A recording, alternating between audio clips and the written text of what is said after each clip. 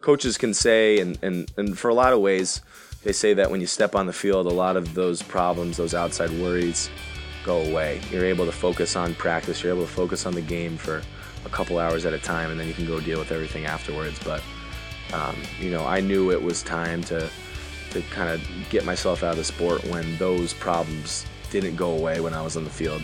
This is Casey Cochran, former UCONN football quarterback. You are listening to the Heads and Tails podcast. Welcome back to the Heads and Tails podcast. I'm your host, Kevin Som, and each week I bring you an inspiring athlete's story of perseverance or expert knowledge in the field of sports health and safety. Just like flipping a coin, you can't control what happens to you in sports or in life, but you can always control how you respond. This is my response after suffering a traumatic brain injury in a high school football game, and I hope it leaves you feeling both inspired and informed. Welcome back to the Heads and Tails podcast. This week I'm interviewing Casey Cochran. He's a two-time Gatorade Player of the Year and holder of the Connecticut high school career records in passing yards and completions.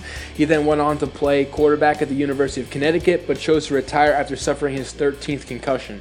And I also like how you put it in the Players Tribune article that it was the baker's dozen of concussions. That was also pretty witty. So, Casey, you want to start off by talking about when you first started playing football?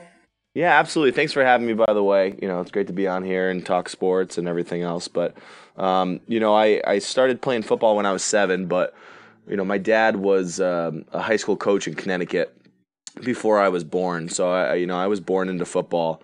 I had a football in my crib. Instead of going to summer camps, I was, helping my dad out all summer for football.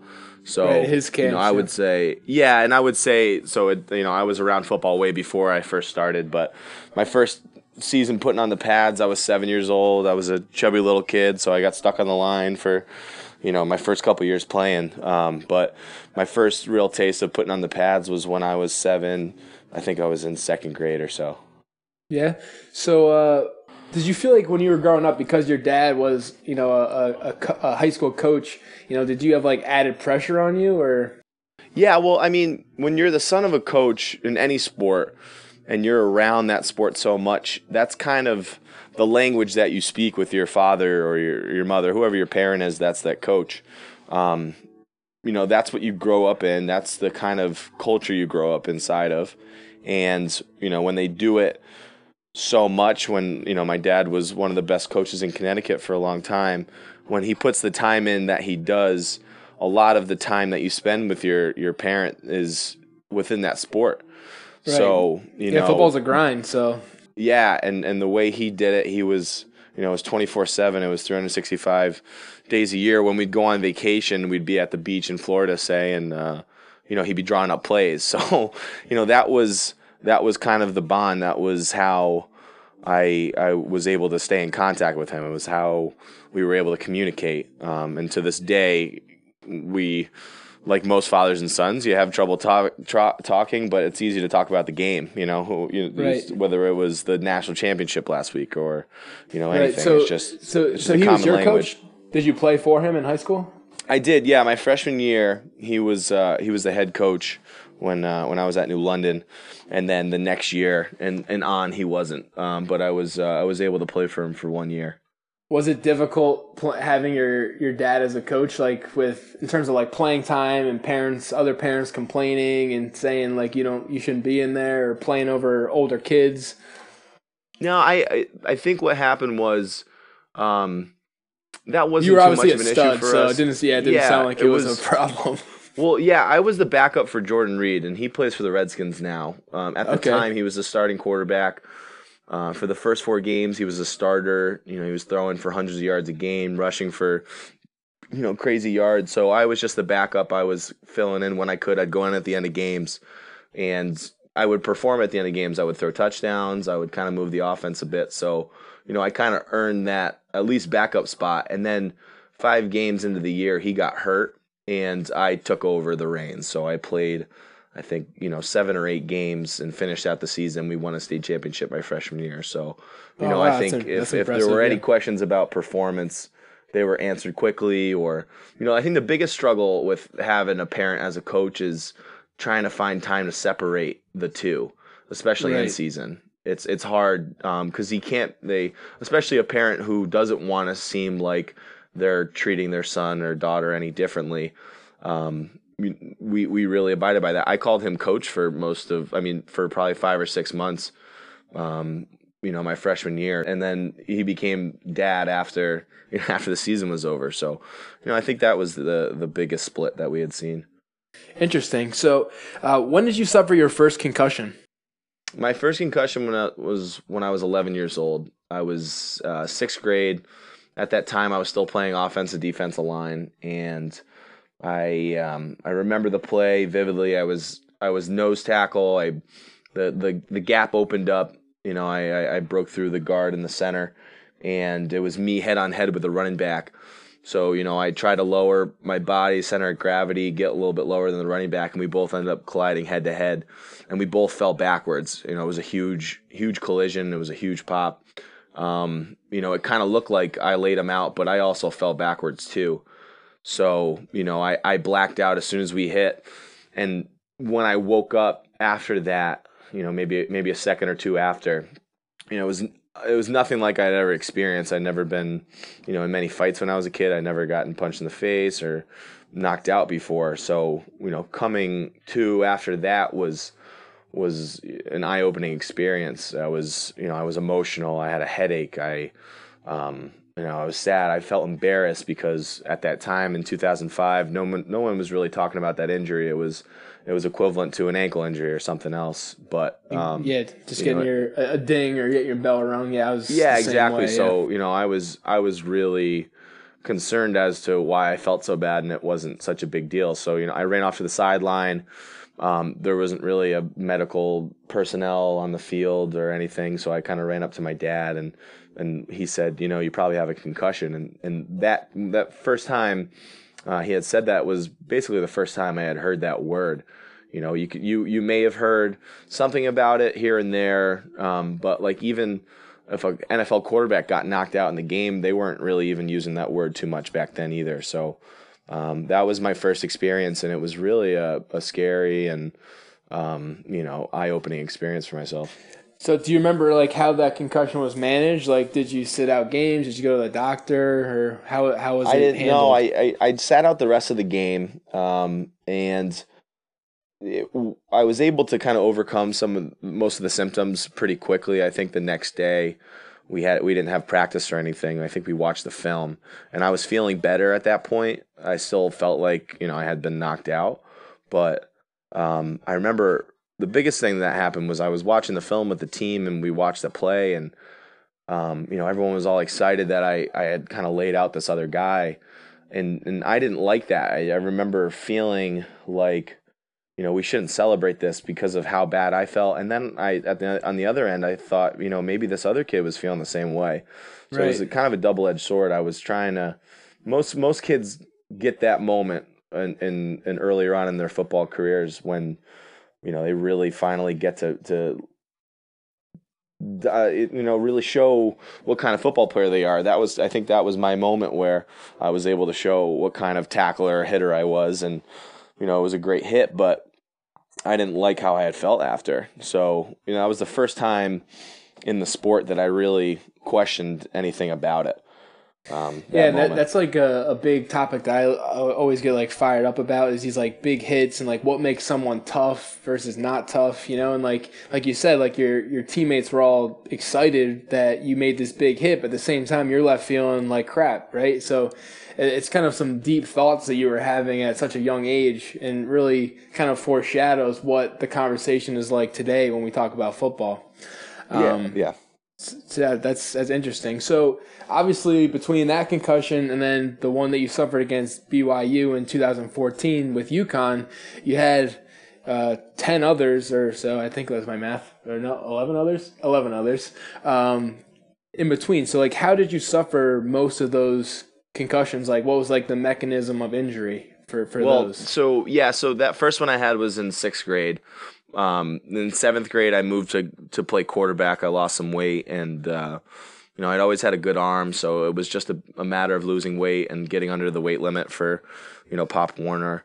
And then in 8th grade, I suffered 2 in 1 week. So it was right around that time also that I started feeling the symptoms of depression. it's something that now that I know more about my family history, it's something that, is probably genetic for me. Part of it's growing up, part of it's hormones, part of it is being 13 years old, which is a scary time for a lot of kids.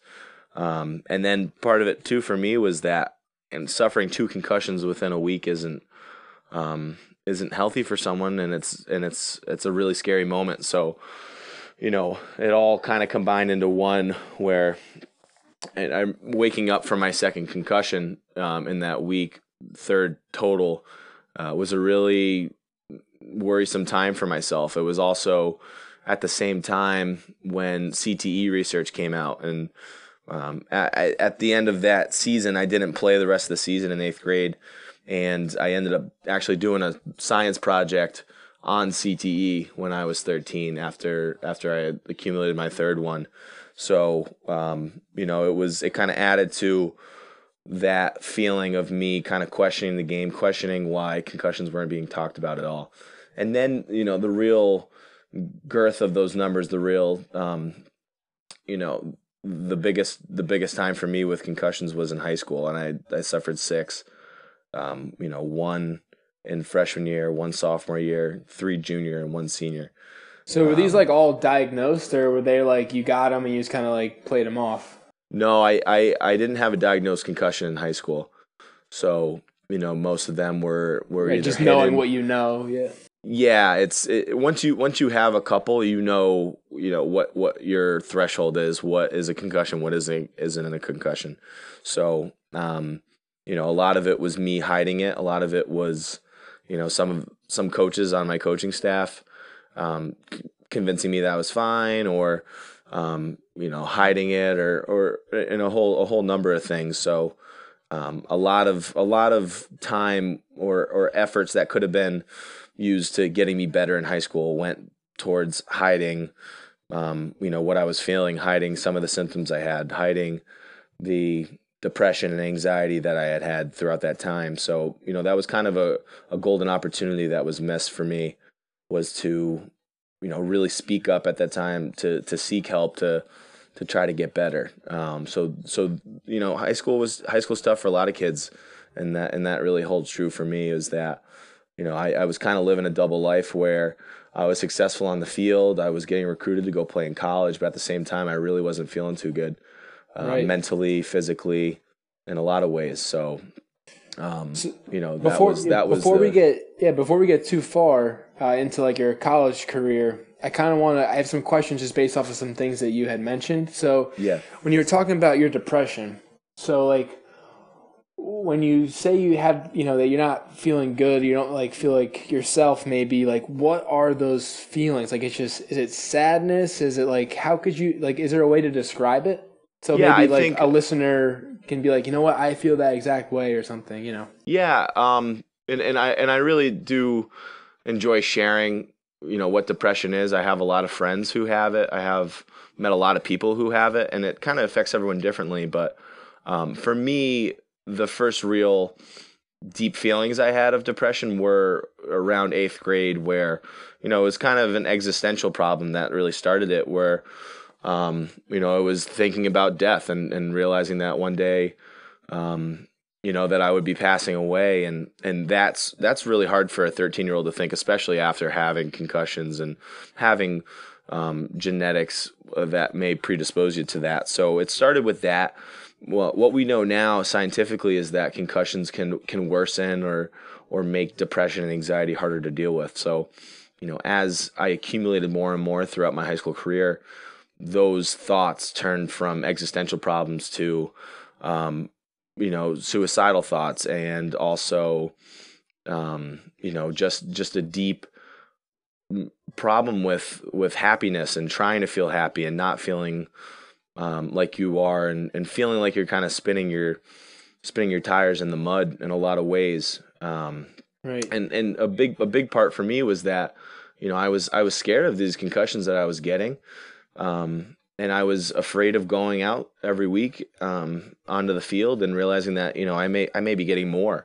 This may be the game where I get knocked out again. This may be a game where, luckily maybe I get through it. So it was a scary time to have suicidal thoughts, to have trouble just trying to function, because when you're really depressed, it's hard to. It kind of feels disappointing to tell the people around you that you're not feeling good. So I didn't tell my mom, or I didn't tell my family or friends that I wasn't feeling good, because I didn't want to let them down.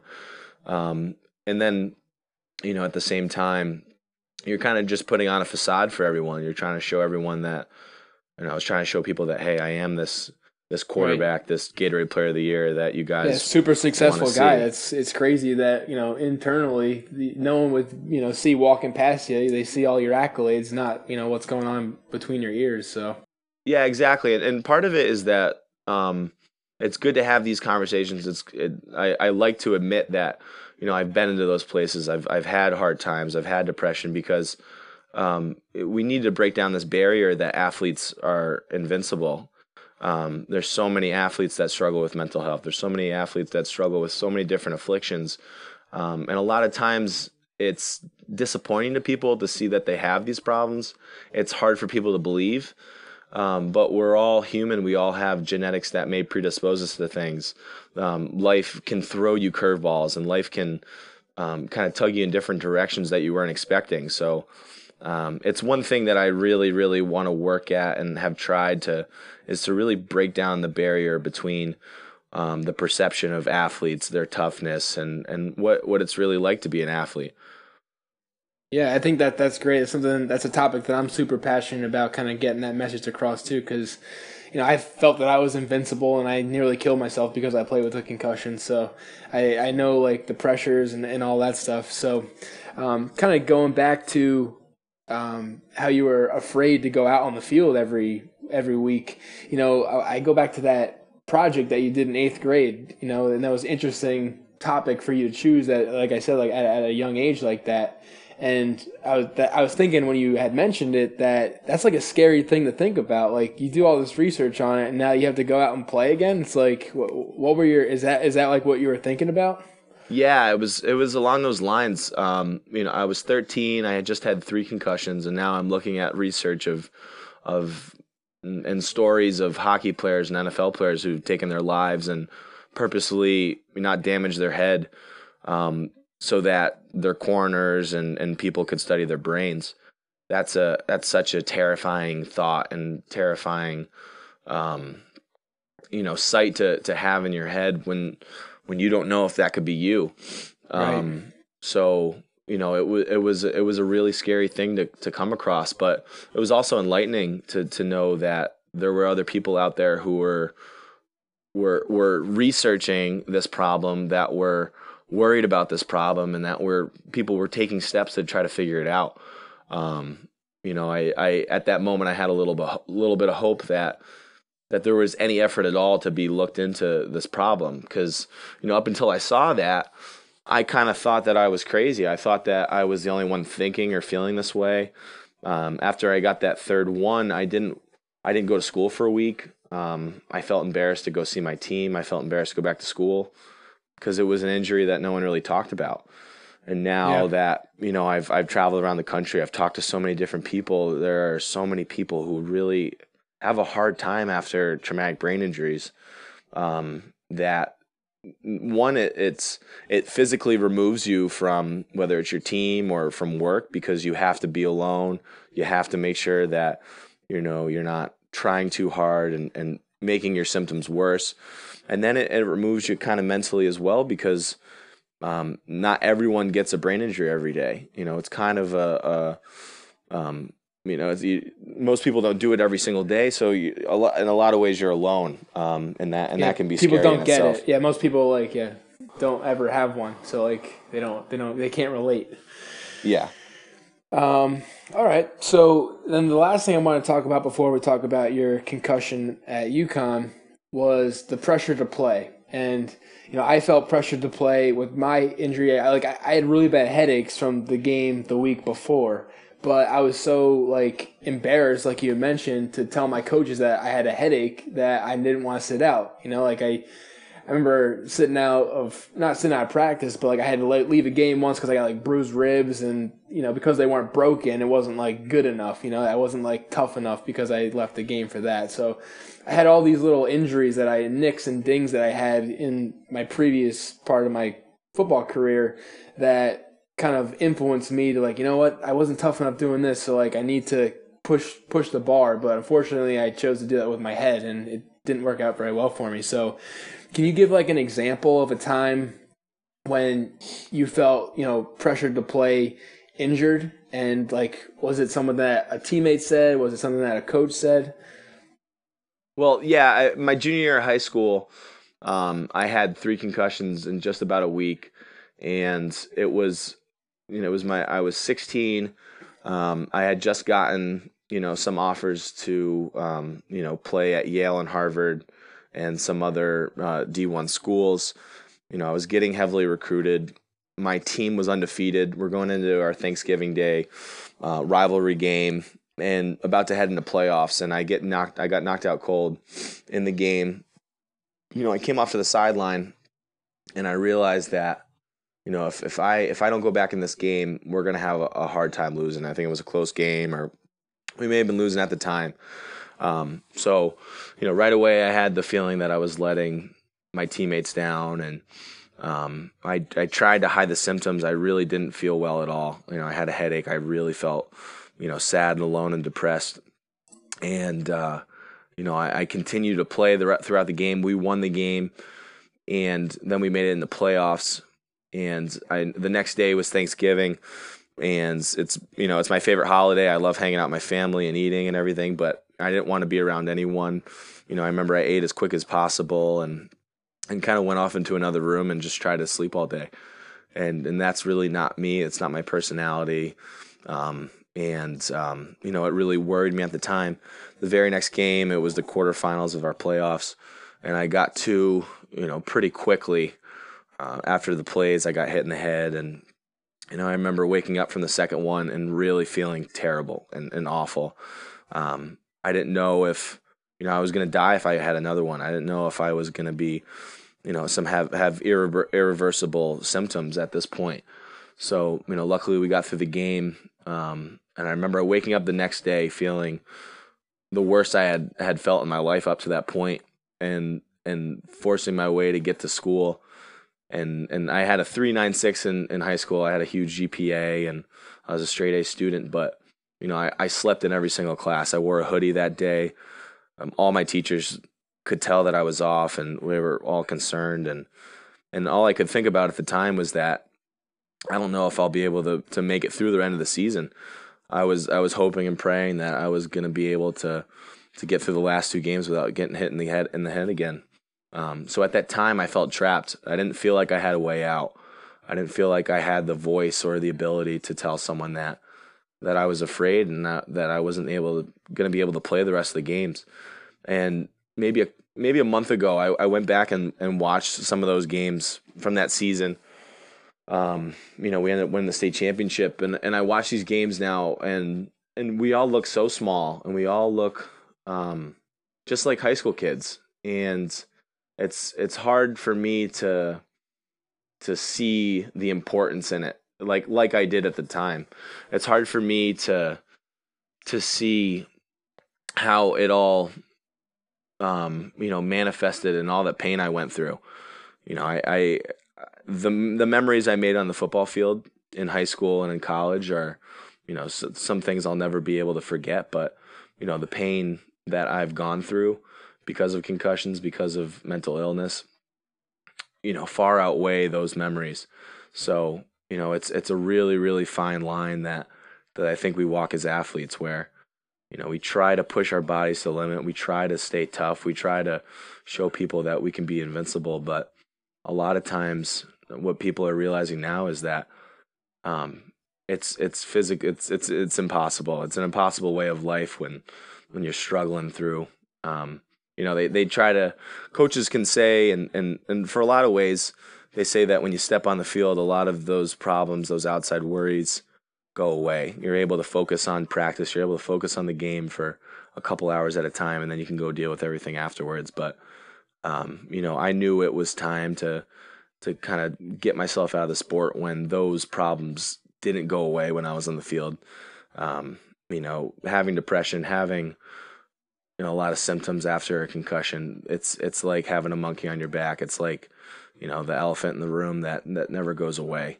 And a lot of people can relate to that, whether they're athletes or not.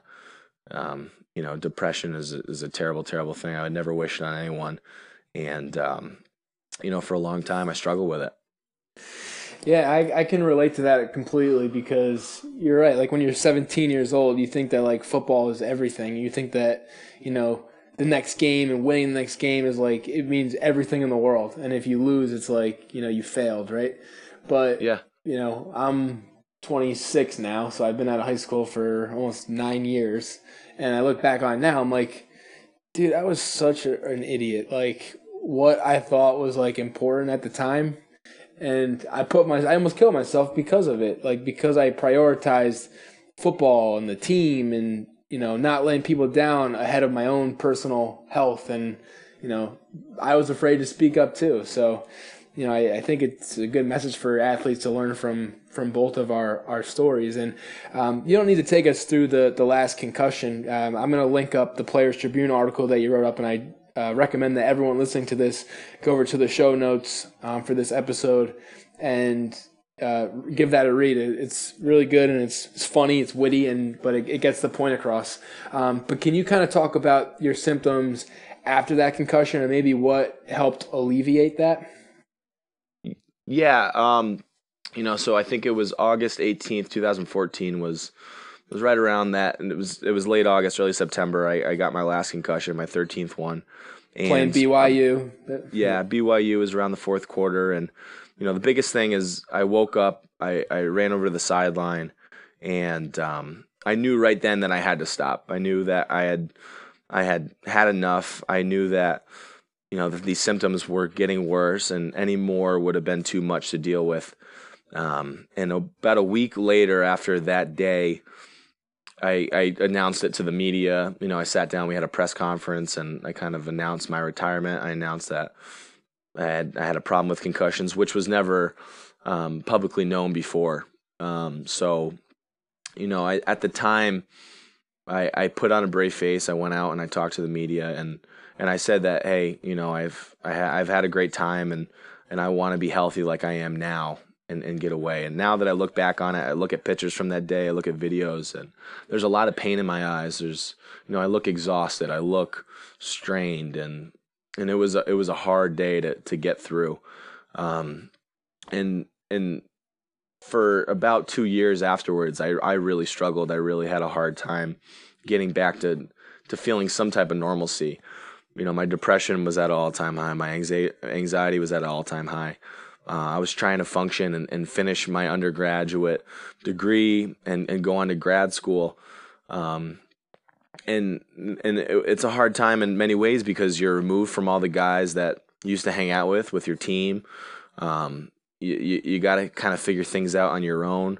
You're at an age where, whether it's money wise or in general, you got to kind of grow up and figure things out. And at the time, I just did not feel like I had the energy, like I had the willpower to function on a day-to-day basis. So, it was day to day. It was really, really fighting back a lot of dark thoughts and unwanted thoughts. And through a lot of time and effort, I found that physical, or I found a therapist. I found a psychiatrist. I started playing guitar, and I really fell in love with music. And then I started my advocacy work. It was kind of like divine intervention, where one of our state representatives in Connecticut asked me to speak at the state capitol, share my story on behalf of a youth concussion bill, and speaking in front of people and telling people what I was going through and how serious concussions were was something that really woke me up and kind of ignited a fire inside myself. So, it was about 2 years up till today where I've been really fighting and working hard to get my life back, and luckily over the past 6 months or so, with a lot of help, I've really, really felt better. I've been able to function. I've been able to get the confidence that I always had back. I was able to get that fire, that willpower, everything that I felt like I had been missing. I was able to get my body back, where before I'd been working out my whole life, and if I tried to do a pull-up, I'd throw my back out, and other things. So physical therapy, and it's a really scary time to leave a game. And a lot of people that I've met that have retired early or just stopped playing in general, there's a real big loss in your life because of, whether it's the time commitment, whether it's, what you're used to, and it's a loss. You lose a big portion of your life. So, what I recommend to a lot of people is to give yourself time to heal before anything. I really tried to push myself to get right into other things, to find things, and you got to give yourself time to heal. You got to give yourself some slack, and you got to realize that whether it's a concussion or any other serious injury, you've been through a lot, and your body needs time to figure things out.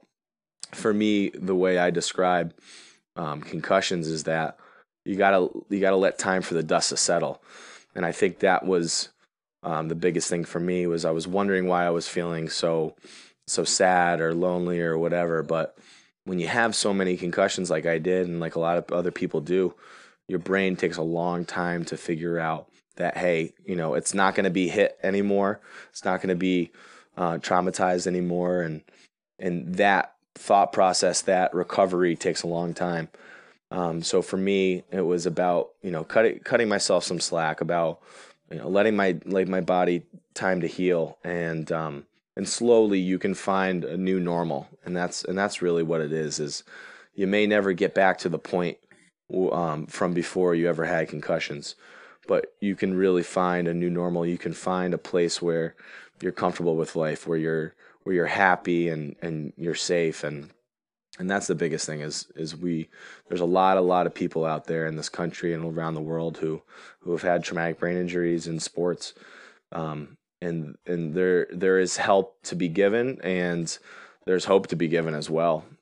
So, it's about having conversations like this. It's about doing whatever you can, whether it's in a small gesture or in a lot of effort to raise awareness and make change, because there's a lot of change that needs to be made.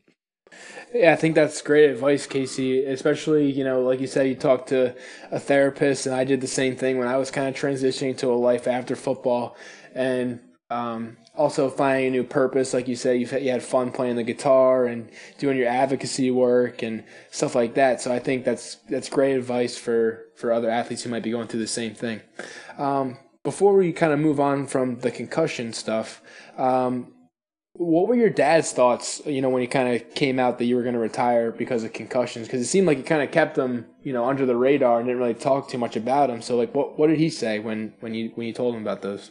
Well, the whole, move, or the whole idea for me growing up was that I was going to play football in college or in the NFL, or at least the pursuit of that.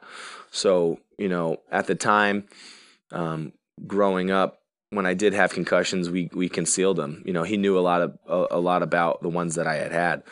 And a lot of times when I speak or when I tell people about the number of concussions that I had, one of their questions is, where were your parents the whole time? He suffered a lot of concussions throughout his career. He played football and when he was a kid, in high school and college. He knew a lot about them, and because he had some, because he was dealing with symptoms himself, a lot of times it was, an understanding that it was something that I was going to have to fight through to play at the next level. Right. On the other hand, my mom, who was someone who, never really played sports, never had a traumatic brain injury or anything else, it was something I really hid from her.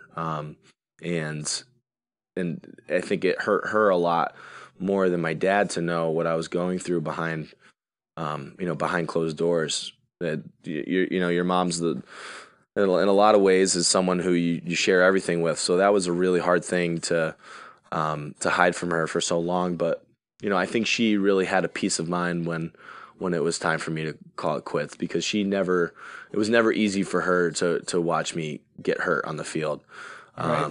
My mom hated watching me play too, so yeah, I think all moms do. Where my dad would be, as close as he could get to the field, watching every single play and feeling that passion of the game. She'd be at my games and in college and high school and really hiding and trying not to watch me get hurt, because it really hurt her to see her kid out there. So it happens a lot. There's a big difference in how parents feel about their kids playing sports. Right. So it was hard for my dad and I afterwards, because we really didn't have many other things that we ever talked about. It was one of the greatest joys of our relationship for me to play at the collegiate level. So when it was over, there was a lot of pain and guilt on his side, feeling that, he had put me in that situation. And there was a lot of confusion, because for, a lot of older generations of dads, you don't really talk about your emotions. You don't really talk about what you've gone through, your pain. You kind of leave that stuff inside. So, it's been a really long process for us to really mend our relationship and start to talk about what we're going through currently and previously. So it was a hard process. It still is to really mend that kind of gap that we've had since football's been over. It sounds like you're making some progress though. So, what do you miss most about football now? I miss the camaraderie. My favorite thing were the guys, was the locker room, the atmosphere, the fun. I was my favorite moments in college football were throwing a touchdown and celebrating with the guys. There's nothing like it. There's nothing like celebrating with your linemen who are throwing their bodies in the way to protect you to get the ball into the end zone, patting them up, hugging them and celebrating with each other. Winning at the collegiate level is so hard to do. And we were able to win the last 3 games of my redshirt freshman year. And that stretch, that 3 weeks were, one of the best moments of my life. We were riding high. We finished the season at 3-9, but after winning that 3rd game in a row, you would have thought we won the Super Bowl or something. Right. It was, cool. it was incredible. It was incredible to be, in the public eye like that. I was able to grow a mullet and it was able to, it got picked up by Barstool and Deadspin and Yahoo Sports. It just blew up out of nowhere. Yeah, that was my favorite part of the Players Tribune article. Yeah. It was so funny. It's a crazy, crazy thing. We cherish football so much in this country, and I was able to really take advantage of that. I was able to get my school paid for. I was able to be able to get an undergraduate degree and a graduate degree for free. I don't have any debt now. My parents didn't have to pay for school. That's big time. Those feelings of playing, those feelings of the game and playing well are things I'll never forget. Those are some of the best moments in my life there. So what do you credit your athletic success to reaching that high of a level of, football? A lot of it was sacrifice on my family's part. I'm not an overtly athletic person. I have a slow metabolism. I can't run fast. I can't jump high. Luckily, I had a natural ability. You could freaking sling it, though. Yeah, I had a natural ability to throw it, and I was smart on the field. I was a pocket passer, so I was able to dissect defenses. I was able to call protections and change routes and do those things. But, all of that came from hard work. And for 3 years in high school, I moved away from home. I was living with my dad, away from my mom. So that took sacrifice on my mom's part. My dad would have to drive 2 hours to work every morning. I missed a lot of parties and birthdays and vacations growing up. So, there's a lot of things that if you want to work hard, if you want to play at the next level, that you have to sacrifice. And I really did sacrifice a lot of things. So, I attribute most of my success to perseverance and hard work. because to be a slow quarterback who can't really run well and is from Connecticut, it's hard to get recruited nationally, and slowly I had to work to that. So a lot of what I attribute to in life is hard work and attitude and your overall outlook on life is the biggest thing. You can work through a lot of things. You can convince yourself. You can push through a lot of things in life, and I really figured out how to do that in college. And when you're hiding things like depression, when you're when you're fighting through concussions, there's something that turns on inside yourself. Sometimes it's to the detriment of your well-being. To hide those concussions, to hide your overall state of being when it's bad isn't good.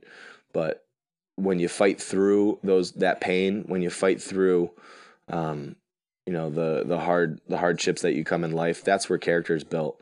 I've really built a lot of character since I've stopped playing. And that's something that not many people are able to understand or ever realize is how valuable it is to really come back to a place where you appreciate life and you love the beauty that is life. That's great, man. I mean, that's just hearing that come out of your mouth. It's comforting to hear that you are, and I genuinely believe it that you're in a good place. So you're obviously a smart dude, and you said you had offers from Harvard and Yale. So what made you ultimately end up choosing UConn? I didn't want my parents to pay for school. Looking back on it, an Ivy League education is unlike anything else. But I wanted to play at a high level. I wanted to play for my home state, and I really wanted to come out of school without debt. And that was smart. Trust me. That was some of the biggest factors in my decision. And you can't really regret too many things in life. You can't really look back, and the only thing that you can change is the present. But the decision to play at UConn and all the decisions past that have really put me in a position where I'm really comfortable right now. I'm about to finish up college and pretty soon without debt, without many other things to worry about. So there's really no regrets on the decision to go to UConn. Great. So what advice do you have for football players, to protect their brains and their bodies? You watch the game now, and usually every year I try to watch as much football as I can. And this year, it was the first year where I really didn't watch as much football as I used to. It's hard to watch. I have a lot of friends who still play, whether it's the NFL or college, and they're on the outside have been major strides that college football and the NFL have taken to try to prevent and protect players from head trauma. But it's really a facade. I watched the national championship a week and a half ago, 2 weeks ago, and there were so many head hits that I didn't see a player come off the field, whether it was the refs ignoring it, whether it was the people in the booth who were able to stop the game who ignoring it. But it also goes to the announcers who, passed off some of those hits as clean hits. What I need to tell players, what I want to tell players is that, this is the most serious injury that you can have. I was afraid to leave the game for a long time. I didn't know what it was like to not play football. I didn't know what it was like to not be on a team and to pursue life without sports. But what I've realized now is that there is a lot of life outside of sports.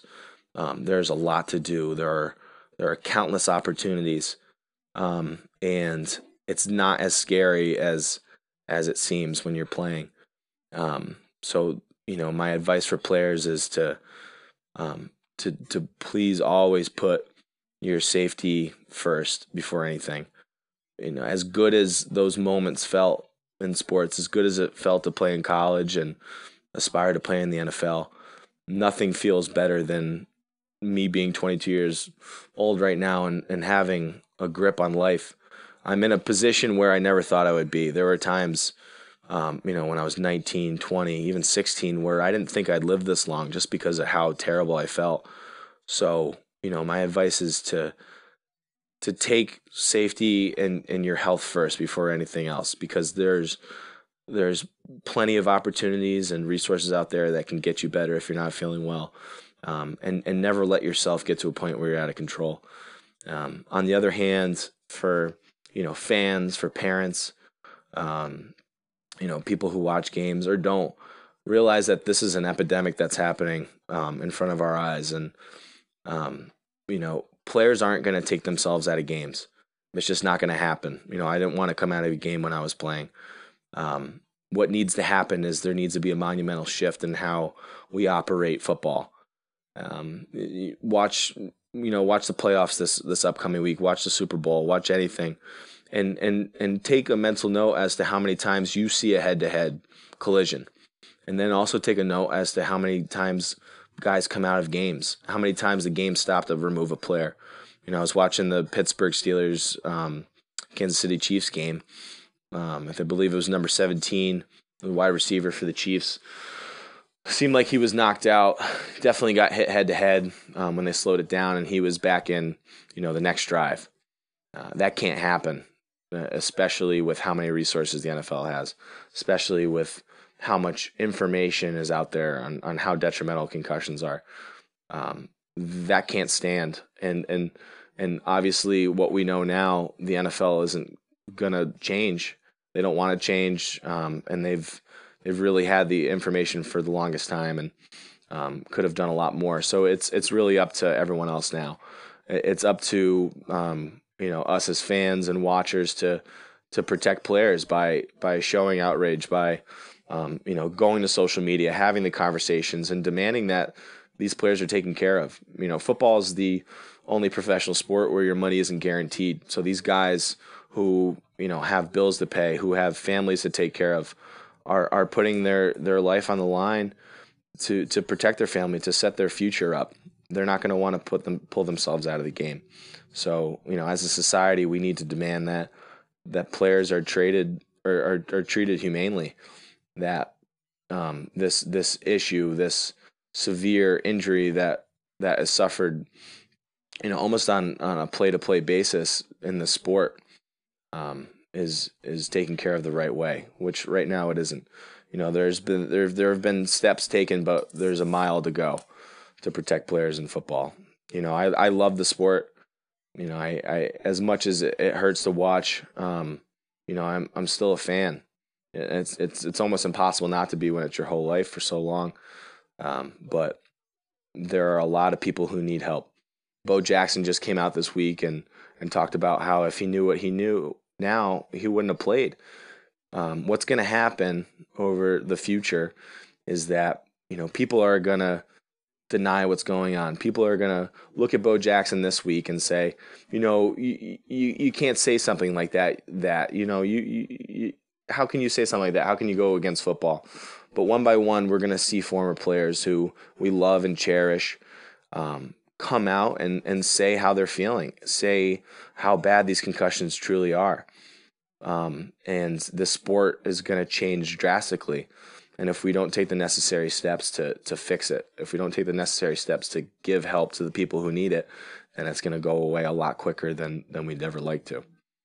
Yeah, we're definitely on the same page when it comes to our views on the NFL and what they're doing to make the game safer. It's something that I'm super passionate about. My last podcast episode that I posted last week was about the hit on Jordy Nelson with Leon Hall, how he broke his ribs. Yeah. Because even though it wasn't helmet to helmet, in my eyes, he was still a defensive receiver, and Leon Hall still led with his head. So I started a huge Facebook conversation about it. So that's exactly what I'm trying to do. Exactly. Start a conversation about it, and hopefully people start to notice that it's not just the head injuries too that are the issues. And these guys, it's you have one body, you have one brain, and you have to live with it for your whole life. So like you said, when you put yourself before the team, the the rest of your team doesn't have to live with your body the rest of your life. Only you do. So exactly. Yeah, remember that. And I'll throw that Chiefs hit in the show notes for this episode, and the Chiefs Steelers hit, so people can take a look at it and maybe comment on what they think of the hit. I saw that. I agree with you. It's definitely. I think Chris Nowinski tweeted about it too today, that the show that the NFL wasn't following the concussion guidelines because he was back the next play. But all right, did you play any other sports growing up, or was it just football? I did, yeah. I played baseball actually, and that was I was probably better at baseball than I was at football growing up. But I'm just a huge fan of sports and what they can do for people in general. Were you a pitcher? I pitched. I caught third base. Third base was my favorite. Okay, but I played everywhere. That was my sport growing up. I played third base too, but I was so bad. Once we got to the big field, I forgot how to throw apparently. So after that, I was like Chuck Knobloch. I couldn't even have a catch anymore. Yeah, exactly. I could always swing it, but I can never. My throwing was always horrendous. So, is there anything pisses you off when you watch the game now in terms of player safety, or is it just what we just talked about? How the lack of follow through on some of the rules. Well, the biggest thing is that not only did they set the rule in place, but they're making it seem like they're taking steps where in a lot of ways they're not. It's instead of coming up with these rules and not enforcing them at all, they have to see what's at hand. They have to see how many former NFL players are struggling, how many former NFL players have lost their lives. And it's just something that they're trying at every single level to ignore, and right. It really doesn't help when a lot of college football and NFL football announcers won't admit to these hits in the first place, because a lot of people watching the games can't really see those things. Whether they haven't played, whether they don't have a keen eye to. The game's just so fast; it happens so quickly. For a lot of people, it's hard to watch. It's hard to follow. So when you have the people who are supposed to, kind of shed light on what the game's about, show people, what's what. Those people really aren't stepping up to the plate, in my opinion. What's wrong from right? Exactly. Yeah, and I did radio announcing for a year at UCONN. And cool. whenever I could, I tried to shed light when a concussion was had, when there was a head-to-head hit. So there's that's probably the most infuriating thing, is when it's obvious, and don't tell me that that's not a hit, because it's obvious. It's very obvious when it happens. Well, the thing that I thought was interesting from this week was with that exact hit that you were talking about in the Chiefs-Steelers game.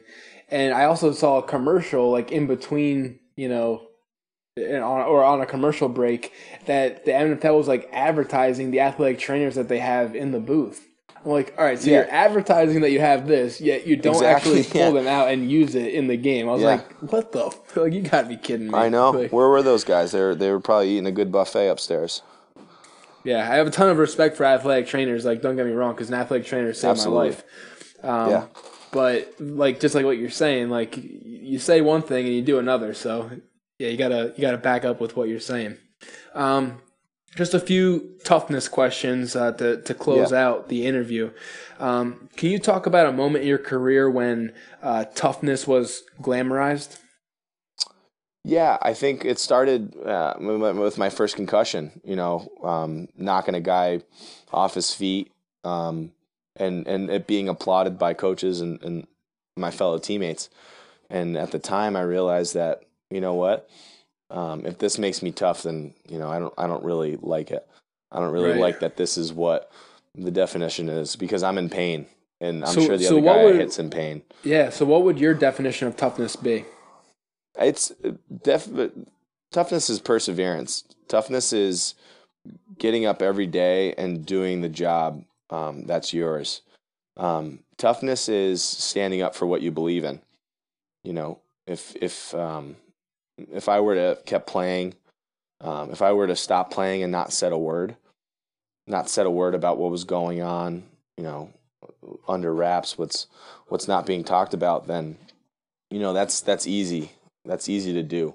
What's tough is, standing up for what you believe in, and making a difference, trying to change people's lives, people who need the help. Toughness is admitting your weakness, or weaknesses. That's a hard thing to do, is to admit that, you may not be good at something. You may be struggling with something. And what else is tough is, really trying to just enjoy your life and be happy. Because that's the biggest thing, is if you're not happy every single day, if you're not happy with where you're at in life, then, you're kind of just spin your tires in the mud and not getting anywhere. Because this is our only shot, this is all we get. So you have to do it the right way. And, I think it's a culmination of all those things. So I think toughness and the way that it's been talked about for a long time is skewed. It's outdated, and it's something that we need to continue to talk about. I think there's, my mom's one of the toughest people I know. She's never played football or any other sport in her life. It's because she's the best mom. She's a great person. And she gets up every day and provides for our family and works hard and gets things done. The definition of toughness in America right now is probably a middle linebacker for some team in the NFL. Exactly, yeah. And that's what I want to change, that definition, because, when I was playing football, and you know exactly what I'm talking about, like, toughness was being the biggest player out there, the strongest player out there, the toughest player, playing injured, lifting the heaviest weight, hitting the longest home run. That's what toughness is in American society, and I'm trying to change it to exactly what you just said. So I think that's an awesome definition. So what do you have, planned for the future in terms of your advocacy? I heard you were working on a book, and So I think right now we're about 2 months away from really signing a book deal, and that will be great. In that, I'm really able to. In the Players Tribune article, I probably wrote 5 to 6 pages, and with a book, I'll be able to write 270 to 300 pages of my experiences and how I feel and where we should really go. Okay. My experience with football and with sports isn't unique. It's not in a vacuum. There's a lot of people who can relate to things I've been through, whether it's playing youth football up to college, having mental health issues, having family who have been in the Army, have been in the service, and who struggle with that now. So, there's a lot of things that need to be talked about that I've experienced in my life, and I'll be able to get onto a page. And, what's great about advocacy work and kind of admitting things that you've gone through is that it's like a therapy session. You're able to get things out that you weren't able to say before. It feels good to let it out and then find other people who are also going through the same thing or similar things. Yeah, man, that's part of the reason why I started the podcast, was to heal myself, so exactly. I hear you on that one. And I'll definitely, so you're saying you're looking to launch the book in about 2 months? We'll sign the deal, and then work will really get into it. I have some of it written already, but once the deal is signed and we kind of figure out who's the publisher, who's everything else, then we can really kind of hammer out the details. And then when it comes out, I'm not sure yet, but I think that there's a documentary possibility in the future. There might be a feature film possibility in the future. And great. then, I'd love to help you promote that when the time comes. So definitely keep me in mind. Yeah, absolutely. And and then beyond that, it's just traveling as much as I can and speaking to as many different types of people that I can. So that's really where a lot of my effort is going to go in the next couple years, and in the foreseeable future, is to keep getting better myself and to keep talking to as many people as I can. I most of the friends that I have now, although I still have a lot of people that I played football with, are some people that never played college football ever. And what I know and what I've experienced is that a lot of people have mental health issues. A lot of people, struggle with life sometimes. There's a lot of people who need help, and it feels good to find other people out there who have gone through similar experiences. Yeah, and you have a great message, Casey. So that book and documentary and everything, people are really going to be able to connect with that for sure. I have no doubt. I appreciate that. And then just as we close, where can people find you on social media and everything like that? I'm on Twitter, I'm on Instagram, and I'm on Facebook. I don't check them as much as I. Oh, really? I'm not the hugest fan of social media, but if people want to talk, if people want to, what's that? Any reason? I like to unplug. If you've dealt with concussions, it's hard. I get migraines a lot. So it's hard to look at screens. It's hard to, and I meditate and I try to unplug a lot. I think that's probably the biggest thing, over anything, is that I like to unplug. I like to, get away from electronics and things like that. But I love conversations. I love when people reach out. I had so many emails after I did the Players Tribune article, and it was so great talking to so many different people and hearing so many different stories, not from people just around my area, but around the country and around the world. I've got messages from people from Thailand and India, and wow, it's really an overwhelming experience. So, I love to hear from people. I love to meet new people, online, and then, it's really a cool experience. Is it cool if I put your email address in the show notes for this episode? Yeah, absolutely. And that's the CaseyCochran12@gmail.com one. Great. Any final remarks or? No, I think the biggest thing is just take it one step at a time. Life is a lot easier when you can kind of simplify it and handle what you can handle. That's one thing that took me a long time to realize. But when you can worry about the things that you can physically take on, then it kind of simplifies a lot of what you can do, and try to do something every day that makes you smile and makes you happy, and that's the biggest thing that I realized that's a good equation for a healthy life. Great. What's the one thing a day that you do to make yourself smile or make yourself happy? Man, you gotta laugh. You gotta find something that makes you laugh, whether it's telling a joke to a friend or and playing music. I recommend everyone pick up an instrument and learn one song, and you'll realize how incredible it feels to play something. Great. Yeah, I think I always joke around that when I'm done with this whole podcast thing or I get bored of it, then I'm going to try to play the guitar. So yeah, join a band. Follow your footsteps. Yeah. All right, cool, man. Thanks for spending the time on the podcast. Yeah, you got it. Thanks for having me, man. It was a great time.